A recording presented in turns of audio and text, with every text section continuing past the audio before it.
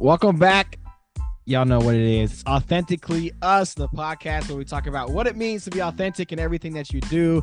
Hey, I'm your man, Conroy. We got Tony with us here, and we have another special guest today. But again, before we do so, y'all, you know what? Share this. Just share this one. If you haven't shared anyone, you can share this one. Like, stop what you're doing and just share it. Share it with the friend that you think needs to hear this, because we're going to talk about therapy today, and just drop it in their message box. Hey, we got Madi Stonier with us today, and it's going to be so good. You're definitely going to want to rewind this one back multiple times. Yeah, stay to the end. Yes, lean in, stay to the end, because we got some things, surprises at the end. Let's get it. Welcome back to Authentically Us. Hey guys, we got a special guest today. We got Madi Stonier with us today. She is a licensed therapist. She loves Jesus, and she is very intelligent, and she's a Peloton rider, guys, just so you guys know. Come on, Pelotoners. Just gotta throw it out there. Yeah, I just wanted to throw that in there, you know. But Madi, thanks for hopping on the podcast today. Yeah, thank you. Yeah, so glad to be here. I love it because you were my coach, Conroy. I was. Still call you coach. I have to.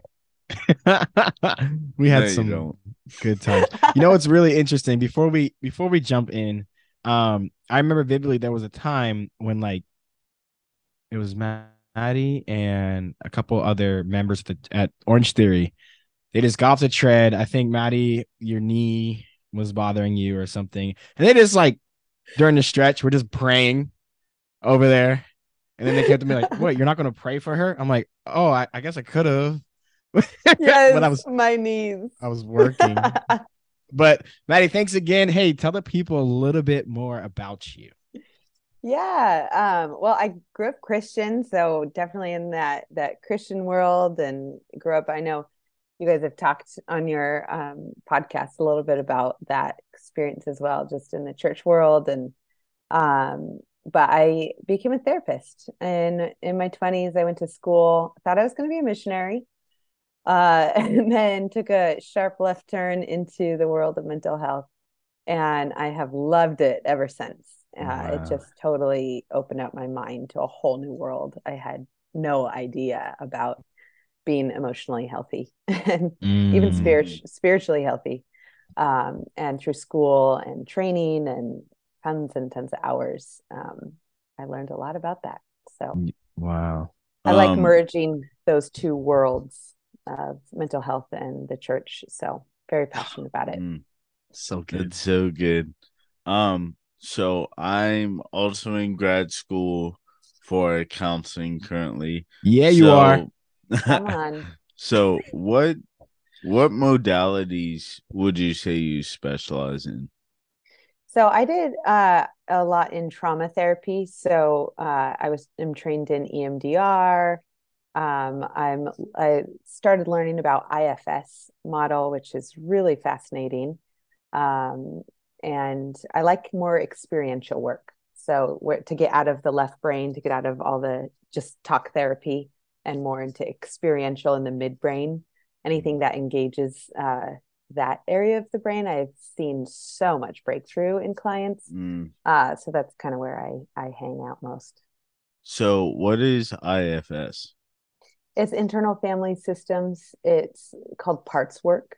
So we look at ourselves as a bunch of different parts, where we have like an anxious part or a sad part, and we're not that whole part.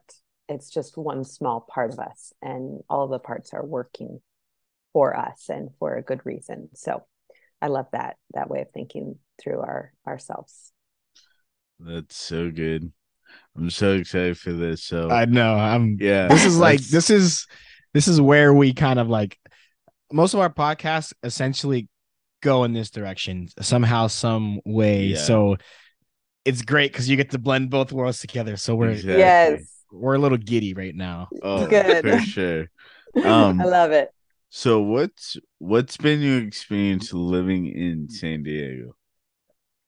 Yeah, in regards to the culture here in Just general. in general.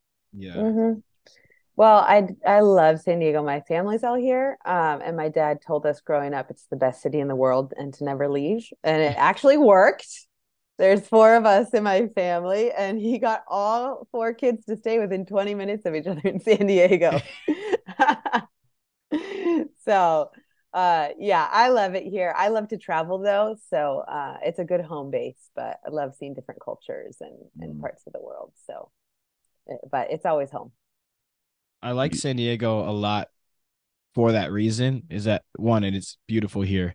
Um, but I guess um one thing I struggled with moving here from the East Coast was the and it could have been how I was raised. It's like the Christian culture here is way different than the Christian culture back in the East Coast, even in Pennsylvania. I would say mainly in Pennsylvania, it's very much almost like Bible Belt-y, where everybody like goes to church. It's like church culture on Sunday, but Monday, Tuesday, Wednesday, whatever. But here it was hard for me to find believers that I connected with, because it was very much so that like, hey, I'm a believer, like as they're like smoking weed and getting drunk like next to me, and I was like, what is happening? Yeah. So what, I guess, what has your experience been like with church culture in San Diego? Yeah, and not only church culture, but society, like Southern California has its Yeah. such a strong culture that I experienced, and really it was just normal to kind of be surfacey and not really have deep connections. It's a very transient city, so it bleeds into the church culture as well, where it's people aren't really that authentic. It seems in Southern California, generally speaking, that's a big generalization, but and it sadly does bleed into the church. There's not a lot of depth or roots, it seems. It's very flaky culture and non-committal. So in church community, it is. I also found it hard to develop friends. And there's people I could do ministry with or see that I know, but they weren't friends. I didn't feel Yeah. connected in Yeah. that way. Yeah, it's in that's not a San Diego thing because like here in PA, I'm just like we have all these people in our church, but no one's trying to commit to anything, help out in any way, and everyone's too busy to have those meaningful connections like you were talking about. Yeah, it's tough. Yeah, think yeah, that was my main struggle when I came to San Diego. Obviously now I have a better community here, and it's been a lot smoother, I would say, but it did take a while to kind of find my people. Um I did kind of want to touch on a little bit about like your story. So I was trying to think about your dad's role. He had in like one of the mega churches here. Is he technically, he's a pastor, but isn't he a firefighter too? He's a chaplain to fire Okay. department, border patrol, police department, lots of different uh, city services. So what was it like having a, you know, parent in ministry, but like not like in higher level ministry? Like, you hear a lot about people with church hurt, or, PKs, as you can say, pastors' kids. What was it like from your experience? Yeah, it definitely had a negative impact in a lot of ways of just uh, not really being known for me, that I was Mm. known for someone's daughter Oh wow. or ministry kid or and So it really impacted me. I didn't realize it till I was in therapy as an adult, that it taught me to put up all these layers of who I am and how I show up in social Mm, settings, because I didn't really feel known and seen for me. And Mm. so it definitely wasn't a place where I felt I could just be me and accepted. There was a lot of pressures, unspoken. And my parents were great at being the same person at home as they were outwardly. So thank God for that. Like they were the same, they were better at home than they were in ministry, actually. And same to this day. They're some of my best friends. And so, luckily, which isn't normal for most people, they showed me Jesus inside the home. Wow. And wow. yeah, so it wasn't like two-faced in for them. But a lot of people I know that is the case in Mm. with parents as pastors or in ministry. But because of that, my relationship with Jesus was always pretty strong or connected. I always had a pretty close connection with God. But it's the people that I kind of learned to not trust people. So to this day, I haven't Mm, worked through everything, but wow. I have a hard time trusting people, especially people in the church. I'm just like, Mm. Wow. like, okay, Yeah. we'll see. I don't take people's word, so that still has an impact. I need to go back to therapy for some more work on that. Oh man. So the church and mental health services hasn't always played well together. So growing up, what was your awareness of mental health like? I had no idea Mm. what mental health, or even when I say mental health, it's more like language. Like I didn't know what shame was or shaming was, and that's a normal part of human emotions is shame. And so, like, it's so healthy to like give kids or language, and that's a big part of what we do in therapy is give people language for what they experience and feel, and it's so liberating. And so I think that's when I think of not having awareness, it's more of like language. I didn't know what was what. I didn't know what unsafe people emotionally were. I didn't know really what was happening in mental health terminology. So, and that's the case for a lot of us, even outside the church. We weren't educated, in that way. Mental health is much more acceptable and common now. So I think not having language for things was really tough, not Mm, to be able to know what was going on inside or socially or relationally, struggling through relationships in high school or growing up. It's like, oh, it would have been nice to have some language around what actually was happening in this yeah. relationship. Because I think back, I'm like, that was terrible.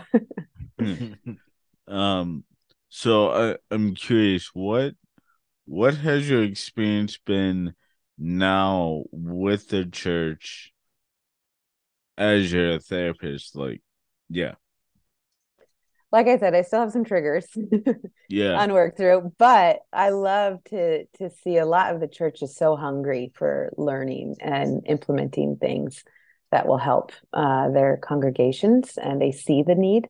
So more than anything, I see churches reaching out a lot for training, education, and Mm, tools. So I love that. That's amazing to see the openness and the humility to change some patterns and ways. Yeah. mm, I that's think so that's so good. good. Yeah, I think it's good because Tony and I are big proponents of Jesus plus therapy, right? Because it's like, especially in like Black communities, it's like, you can just pray it away, or, like Jesus is your counselor or the Holy Spirit is your counselor, which is all accurate. Right. But sometimes, having those conversations with a third party, or, being able to, I think you said it so eloquently, like having language to describe what you feel, because I feel like in society we like to avoid things, or like just not not put negative terms on things, but sometimes just having language to be like, oh, that was shame, or that was guilt, or maybe I am hurting. It's like, okay, now we've established something. Let's work from there. So I love how you said that. And I love that, I've seen you in the church and like how you kind of use your gifts to bless the congregation or the people you're speaking to. Um, how have you married the two? And did you go to like a Christian therapy school, or like how does that work? That's good. So, right. So I just actually went to state school and got my master's there. So I didn't have training on integration, but I just thought like, well, I have the Spirit of God in me, and a big part of therapy is the therapist brings themselves into the room. They can't just be a robot therapist. Mm. And so coming into the room as a Christian with a lot of ministry experience, it's like, I don't think I need more training in that realm. I just need the psychology and the research to be educated. I had enough of the church training. I went to every discipleship school you can think of. I did it all. So, but when you say marrying the two, it's really a tough tension internally for me since I started of what God wants to heal supernaturally or through prayer or through his Holy Spirit, because that I believe in the healing power of Jesus.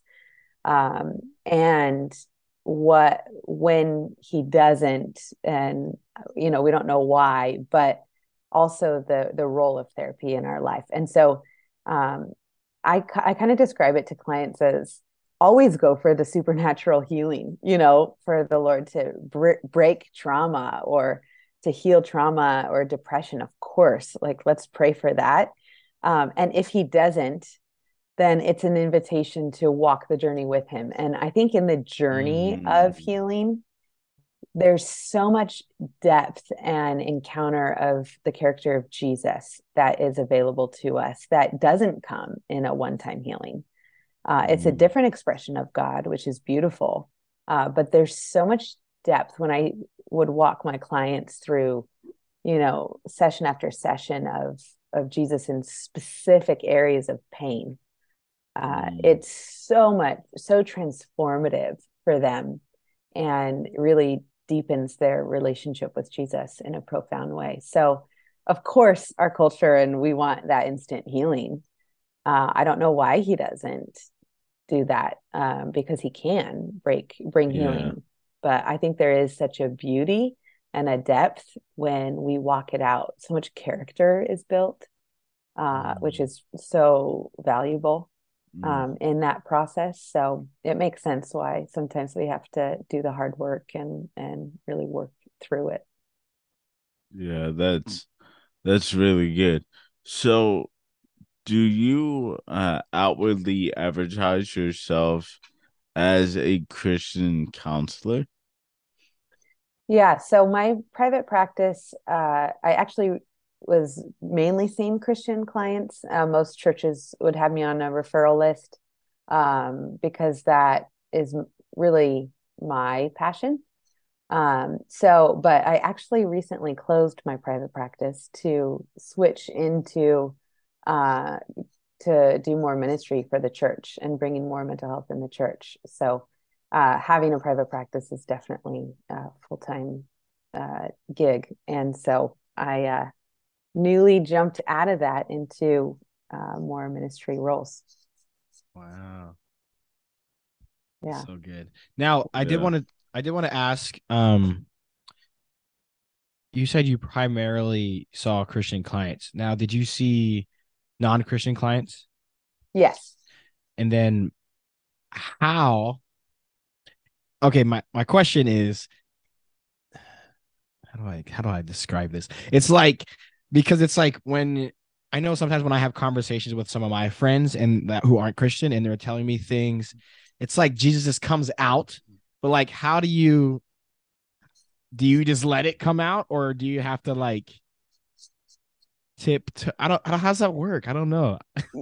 Yeah. Great So question. yeah. So in my setting, because I am like they're hiring me to help them, I have to be aware of making sure that I'm meeting the Meeting their needs that needs. they've expressed. Yeah, exactly. But I think even with non-Christian clients, there's such a sweet connection with them because they can feel how much I actually love them. Mm-hmm. And I Yeah. genuinely loved and loved every single client I had, and could feel love for them and towards them because of Jesus in me, the Spirit of God. It's only possible. Like, why would I love a stranger? Mm. But I could feel love towards them. And I think that is so powerful, is when people feel loved, it's just so priceless. So good. Yeah, that's really good. Um, what do you enjoy most about your work in therapy? Well, I loved to see how Jesus would interact with each client differently, Mm. and how uh, through asking questions, and a lot of times I would have them encounter the Lord in the session. I was always surprised at what Jesus would say to them and how Jesus would heal them or bring a solution to these questions that I could never answer. And so, because I'm not there just to tell them what to do and give them all the answers, I just ask good questions. And the the solutions and the healing that would happen in the session would blow my mind. I'm like, that's such Mm. a good answer. Like, that's so good. So one of my favorite things of seeing right before my eyes, people getting healed. And I just got to have a Wow. front row seat. It's like a it's like a God wink at you. Like every session like you're having with people. That's cool because it's like you do get a front Exactly. row seat, and it's just like it's almost you get a front row seat to watch somebody else do the work. Exactly. Exactly. And get impacted by it. Like I would learn so much. I learned so much from my clients from the process. It's really powerful. Well, and like that's how we know we're doing good therapy, right? Is like when our clients are given the tools to heal their trauma, not when we do the healing for them. Right. Exactly. Exactly. And those are obviously the sessions where I felt really great about the work. There was also times where I'm like, I'm a terrible therapist. What am I doing? Mm. And frustrated, or I felt like I didn't ask good questions. But the majority was seeing that breakthrough. And yeah, when clients are get to their own healing Mm. from their own, which is powerful. Well, now I'm curious. So you've talked a lot about like what a successful session looks like. And I'm sure maybe it's looked different from when you first started to now, but like what have you experienced like ones where you just are like, did I pick the right field? Yes, and it's usually when I am hitting on something in me that hasn't been healed, Mm. right? Wow. Yeah. So when there's any kind of transference or counter Yeah. transference that it comes into the room, because I'm not a robot, we have our own insecurities or things that would come up in the session depending on the client or the issue that we're working on. And when it wasn't going well, if I reflect, it's probably because I was not at my core healthy self. There were Mm. different parts of me, maybe a anxious part or a shame part that would come up in the session just because of the various things that would get talked about. And so then I wasn't in that peaceful, confident place myself. So it's never the client. It's usually I Yeah. could respond differently, or it's triggering something in me that Mm. I need to change or be aware of. Yeah, it's so crazy how, I'm only in grad school, but like in my internships, during my sessions, I'm just like I'm helping you work through this, but in reality, I'm helping myself work through the exact same thing. Exactly. So many times. And I actually said that to my clients when appropriate. I would say, what you're working through, I'm actually having to implement this too. And it's really hard, And so I had a really great therapist once, and she would be authentic with me, and she would um, take herself off of that like higher power chair, as a therapist, and make her more relatable to me.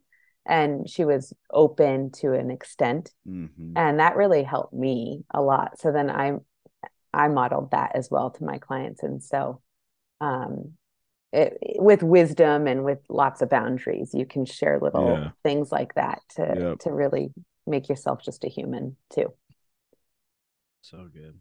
People think therapists sometimes their own therapists are like these superheroes, and it's like, no, we're not. Right. So therapy is hard work. Talk to us about what self-care looks like for you. Yeah, and self-care is different for everyone, whatever feeds individuals is going to be different, but I definitely am very social, so I have to have some good time with friends and go out with them, and that really fills me up. I have to say exercising because Conroy's listening. Definitely exercise. Definitely. Working out.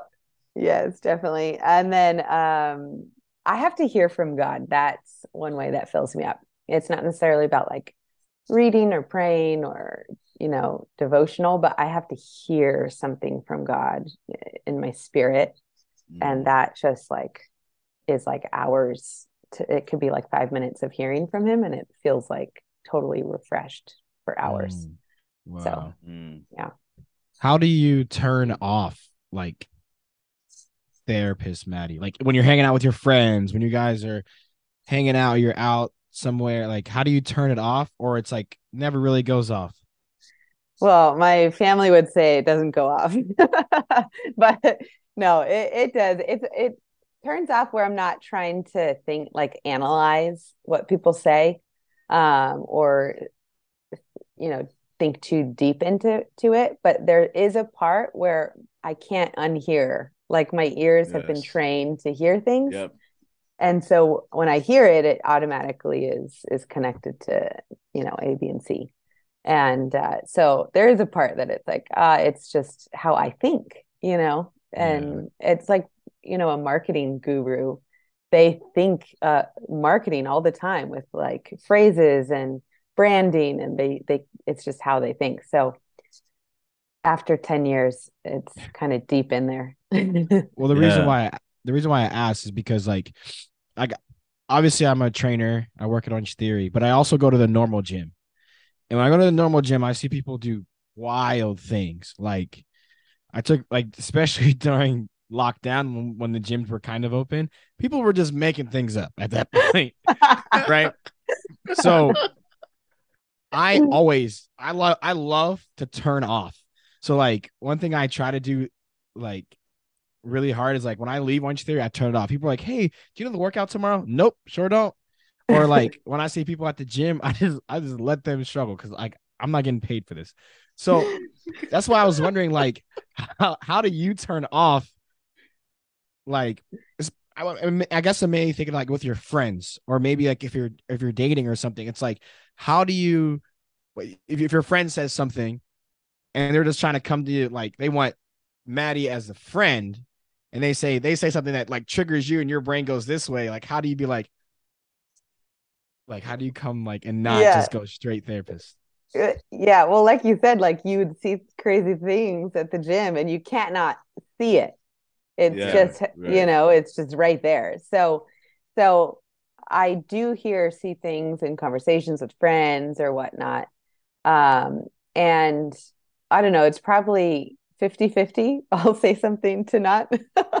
To be honest, I wish I didn't more, but it's just conversational, and it's just reflective. I'm just like, oh, that's interesting. Like I'll say what I hear or notice sometimes. But other times, I like you said, I'm not paid for it, or I'm too tired. It's too tiring. Like it's work. Clocked out. Right. Yeah. Right.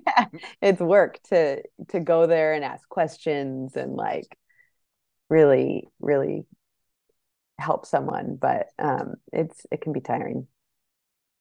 So I know for me, as I've progressed in grad school, I've I've realized a lot of the micro skills of counseling has helped me to become a better communicator overall. How has therapy helped you in your communication skills? I love this question. So I had a great mentor. I was at a group practice when I first started therapy, and he obviously was in it for decades before me. But I would say he mentored me in how to communicate better, and he taught me to say what I'm thinking and to say what I'm feeling. So a lot of us just it's in our head. We think positive thoughts about each other or how, but we don't say it.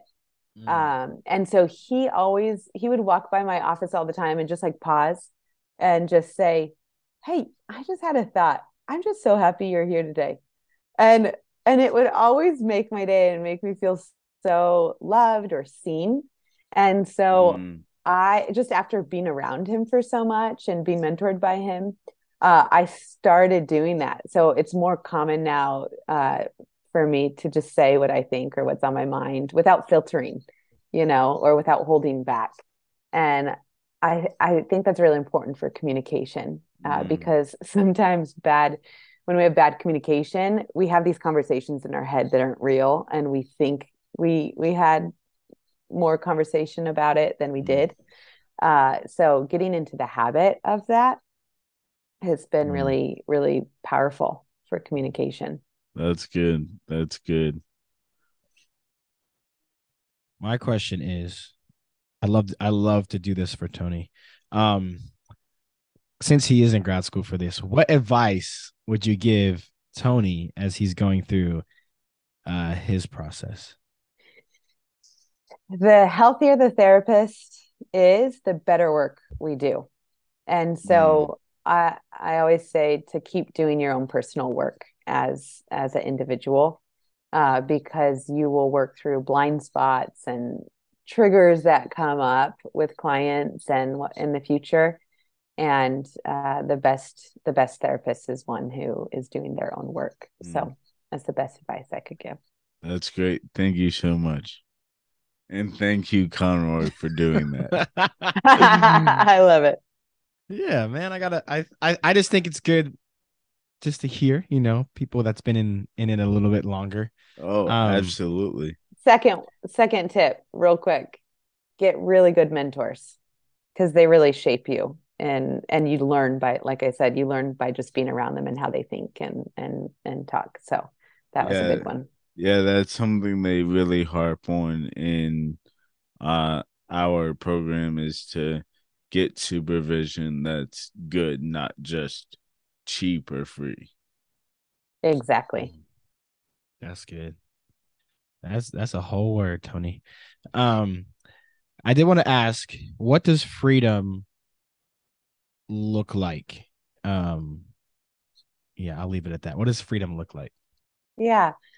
When I think of freedom, I really think it's like being free from shame or you know heaviness that we put on ourselves or fears or anxieties of life. When I think of freedom, I think of like being lighthearted in a way, not like Mm, a Pollyanna, Mm, like ignorant to the things of the world, but like a choice of fully accepting yourself, accepting others. And the people who are most free that I know, I'm like, they don't care what anyone thinks about them. I'm like, that's amazing. Like they right. really don't care. And they look and seem the most free to me. And so I think that's powerful of really accepting ourselves. Mm-hmm. So to go along with that, what advice would you give to someone, myself, a people pleaser in recovery? Oh man, I feel yeah. I know. I'm a perfectionist in recovery, so it's along the same lines. Yeah. Um, I would, let's see, for people pleaser specifically, I think for that, the biggest thing we need to work on is our personal boundaries, because we tend to ignore that and just do what everyone else needs or says. So establishing our own needs and just identifying it, like what are some basic things, non-negotiables of like what are some boundaries in my life that I need, because I know it's going to be easy to give that space to other people.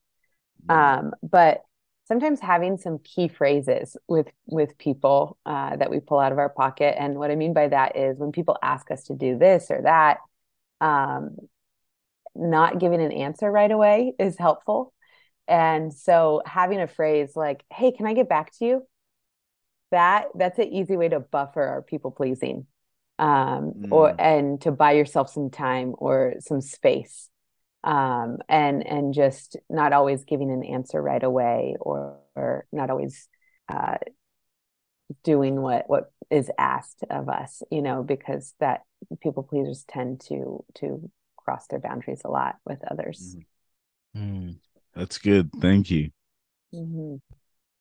Um, as a leader in the church, how what are some tools, I guess? And this is a two-part question. What are some tools as a leader, as people come to me with things that I truly feel unqualified for, when they come to me with like things that are going on in their lives or situations that happen, and I just pray a lot. Um, how would you, I guess this is probably your role now, but like how would you encourage leaders in the church to lead their flock well, especially when it comes to like real things that are happening in their lives? Because I'm not a qualified therapist. I've gone to school for this. Mhm. Yeah. Yeah, I think it's important that as leaders in the church, we know people know their scope of competency and what realm, what lane they need to stay in. Mm. Because that's one of my pet peeves is people in the church where because they're a leader or pastor, they think they could be like a premarital or couples therapist. And Mhm. it's like, that's actually really, intense training, and it's really complex. And Come on. a lot of times that people teach or lead others out of their own relationship and their own advice, which we all have functioning dysfunction. So what's functional for them, Wow. Yeah. right? So in that dysfunctional marriage, it's functioning for them because it works and it's okay. But when people teach their own dysfunction to other couples or individuals, it won't necessarily function for them in that way. And so I think it's so important leaders are aware, like you're saying, like knowing your limits and knowing what's just ethically and what's wise to engage in and what's not, is so important. And then a lot of times I think leaders or pastors don't know their limitations or competencies. And I think they Yeah. just kind of can easily cross lanes accidentally. Bars. But what about like I'm thinking about like I think about here in San Diego, right? I feel like there's a lot of resources, like, you know, people like you who you can be contracted out to help a church. But like what if like Tony and I are from a really small town in Pennsylvania, right? And you're in a church that maybe you don't have direct access to a Christian therapist, counselor that can assist the church, like what would you say to those leaders? Like when you're getting these situations and people are coming to you almost like as a savior, like what would you encourage those leaders? Right. Yeah. Who don't have a lot of resources and help in their area. Yeah. I just think there's so much information online these days Mm, that's the resources are equipping themselves, if that's the case, or um, because it's virtual, there's so many virtual options for people. yeah. I know even in San Diego, when I had my practice after COVID, still like 50% of people stayed virtual and they were 10 minutes away from my office or 15 minutes away. Wow. So virtual is definitely a primary place to get help these days. So I would say tap into, what's available virtually. So many, so much on mental health and books and training. So I think we have to educate ourselves and take what's Yeah. out there. That's so good. That's good. We had Tony's professor on early in our podcast, and one of the questions I asked him, and I want to relay it to you as well, was like, as a family member or a friend or a significant other, watching another family member or friend go through maybe a mental health crisis or go through trauma, how would you encourage like the families or the friends, like the person not going through it, like how would you encourage them in those situations? Because I feel like a lot of times people are unqualified, but then they just almost sometimes make it worse by trying to help. Like what's your like process in that? Family is so hard because there's so much emotional connection and attachment to our family members, right? Yeah. And so the way I am with my client is way better, healthy Maddie, than I am with a family member because it's personal. So, like you said, it's so hard to see anyone in our family struggle. And I think one thing I've had to practice is just keeping my opinions to myself, and not imposing. But when I can tap into my empathy and active listening, which is just a basic human skill, good for any relationship, I have to intentionally do that with family because it doesn't come as easy.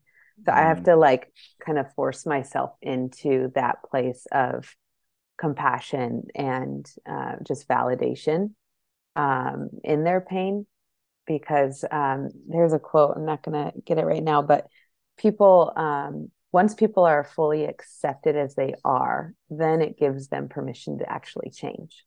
And that's the paradox of change is once we're fully accepted as in that place. And it's way harder to do That's good. with family. But and that's the and goal. hard to watch. Oh, yeah, absolutely. So Yeah. good.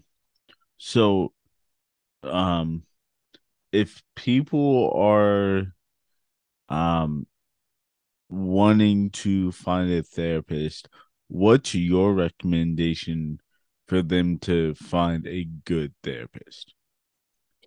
Well, actually, a lot of churches have, at least bigger churches, have a list that they've vet the therapist on the list that they provide.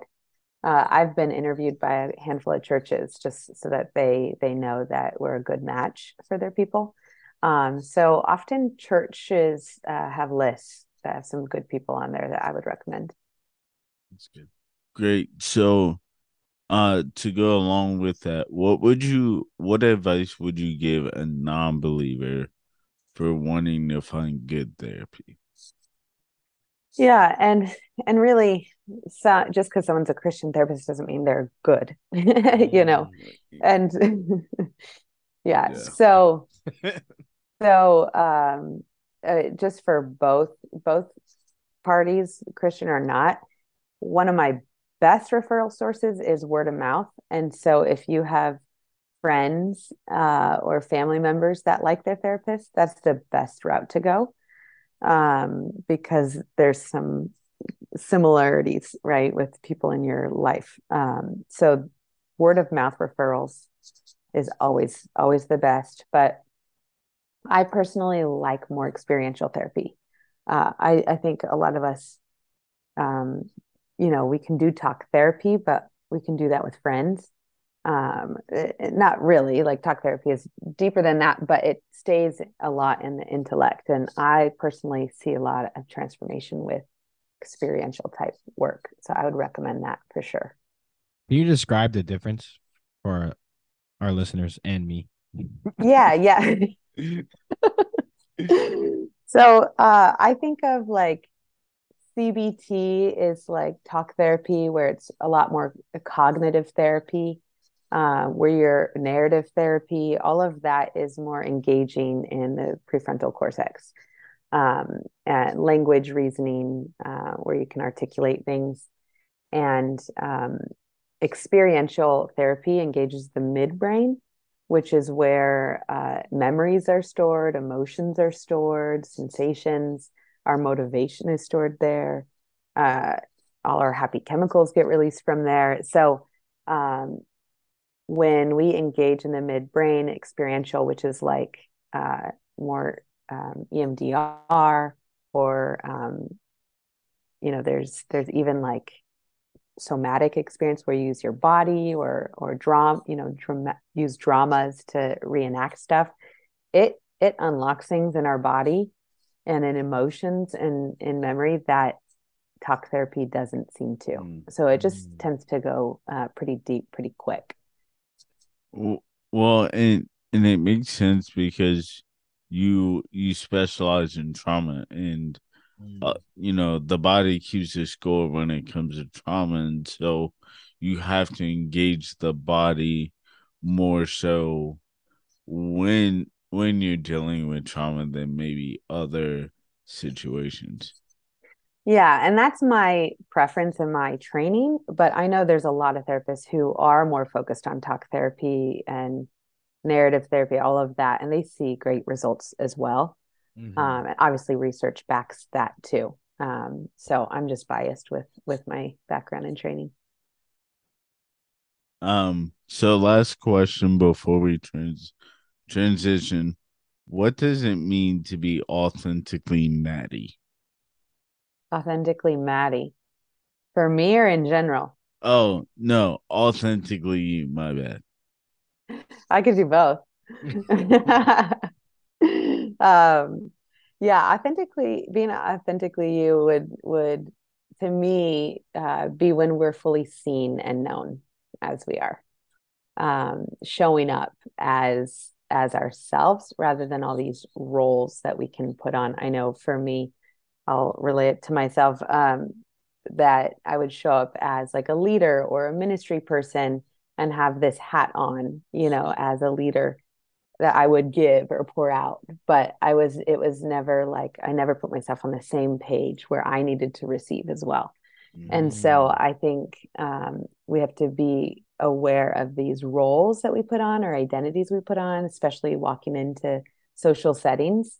But when I'm authentic and we're authentic, it's like I'm just seen and known for me, not anything I do, but just me. And that's really vulnerable to like walk into a space without any covers. It's like, okay, it's just me here. Yeah. That's how I define it. So good. Maddie, this has been amazing. I'm so excited because I have to listen to this one over and over because you dropped so many gems, especially from the beginning when you just, shout out Peloton. Anyways, we're gonna transition into our next segment, which is called Rapid Fire. So with this, that was a good one, Tony. It's good. With this one, we're going to ask you 3 questions. First thing that comes to mind, don't pass go. Don't collect $200. Just the first thing that comes to mind. Okay. You ready? Yeah. Let's get it. When was the last time you didn't feel enough? Oh gosh, every day. there's there's parts every day where I don't feel enough, especially engaging in social media, right? I'm like, Mm. when I post on social media, it's like, do I really want to do that? I don't know. And I overthink it, and I'm forcing myself to push through that feeling of not being enough.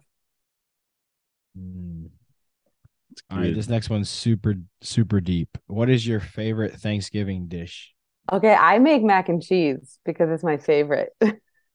Like not everyone does that, but I'm like, that's my favorite. So I want that on Thanksgiving, every Thanksgiving. But a really like gourmet, add some truffle in there, some panko crust. See, I'm not convincing you yet. Well, it's I want the viewers to hear. So like what is Maddie's mac and cheese? It's that it like I said, I like the truffle flavor, and all that good stuff. Gourmet. That's great. Okay. Okay. What life lesson did you learn the hard way? Mm. Well, dating the wrong people, that's for sure. Like, it's good. I had to learn to date a narcissist in there, Oh, So that is geez. no, I won't name names, but yeah. Sometimes you just gotta go for it. Yeah, man. This was awesome. Thank So you good. again. Where can people find you? What do you have going next? Let the people know. Yeah, definitely Instagram. I'm working on some resources in a book right now, actually, but that's not out yet. So Instagram is a great place that I'll, Exclusive. Wait, are yeah, you writing a book? I am on, Ooh. yes. You guys heard it here first on Authentically Us. You Go did. pre-order it. Merging the two worlds of mental health and the church and gonna take a shot at it. Oh, I Yes, love it. that's so Let's good. go. Hey, we tell everybody who jumps on, you're now part of our metaverse. So, um, whenever we have another podcast, we'll always bring you back on. When your book Come releases, on. Oh we'll yeah. bring you back Yes. on, and we'll talk about it as well. So, Maddie, thank you again for being authentically us. Until next time, be authentic in everything that you do. See ya. Bye.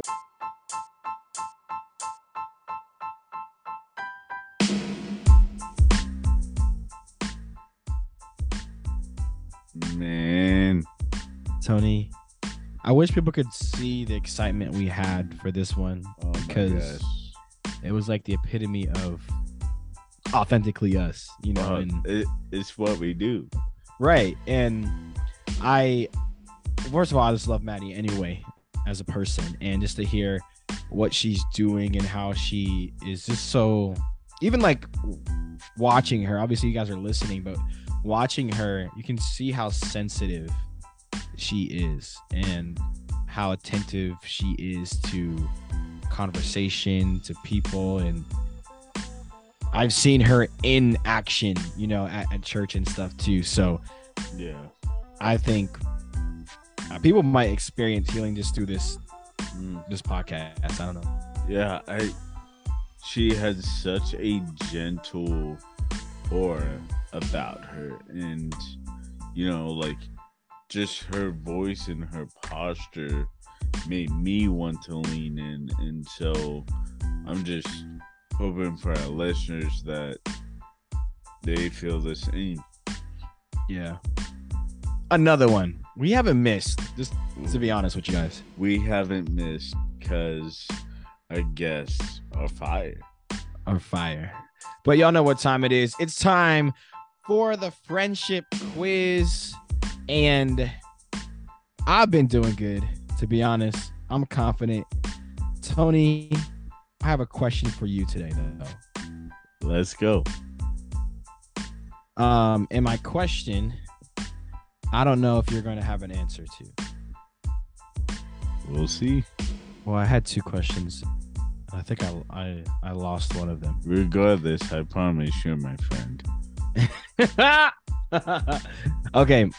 Question is,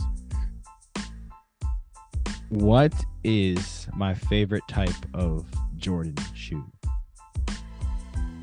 What number? I'll do that. What number? First of all, I have to know shoes. You're a sneakerhead. I am not. So I'll break it down. Great. Thank you. 1 through 11. What is my favorite Jordan shoe? 5. I do like the Jordan 5s, but it's 1 Jordan, or it's 1. It's 1. Tell me. Oh, man. That was a stupid question. You want me to ask you another one? No. I have another one too. I have 2. All right, go ahead. Just go All ahead. right. Because I have headphones on right now, you can't see. Do I have both my ears pierced? True or false? False. You only have 1. Okay. Good job. Well, I knew that before you said true or false. So, what's up? I am a good friend. Oh, guys. Hey, thank you again for tuning in. As you know, we are now with MSW Media. So check us out. We are on the network, guys. We're on the network. So first of all, shout outs to them and keep tuning in because we have a lot of things coming up. But until next time, be authentic in everything that you do. Peace out. Deuces.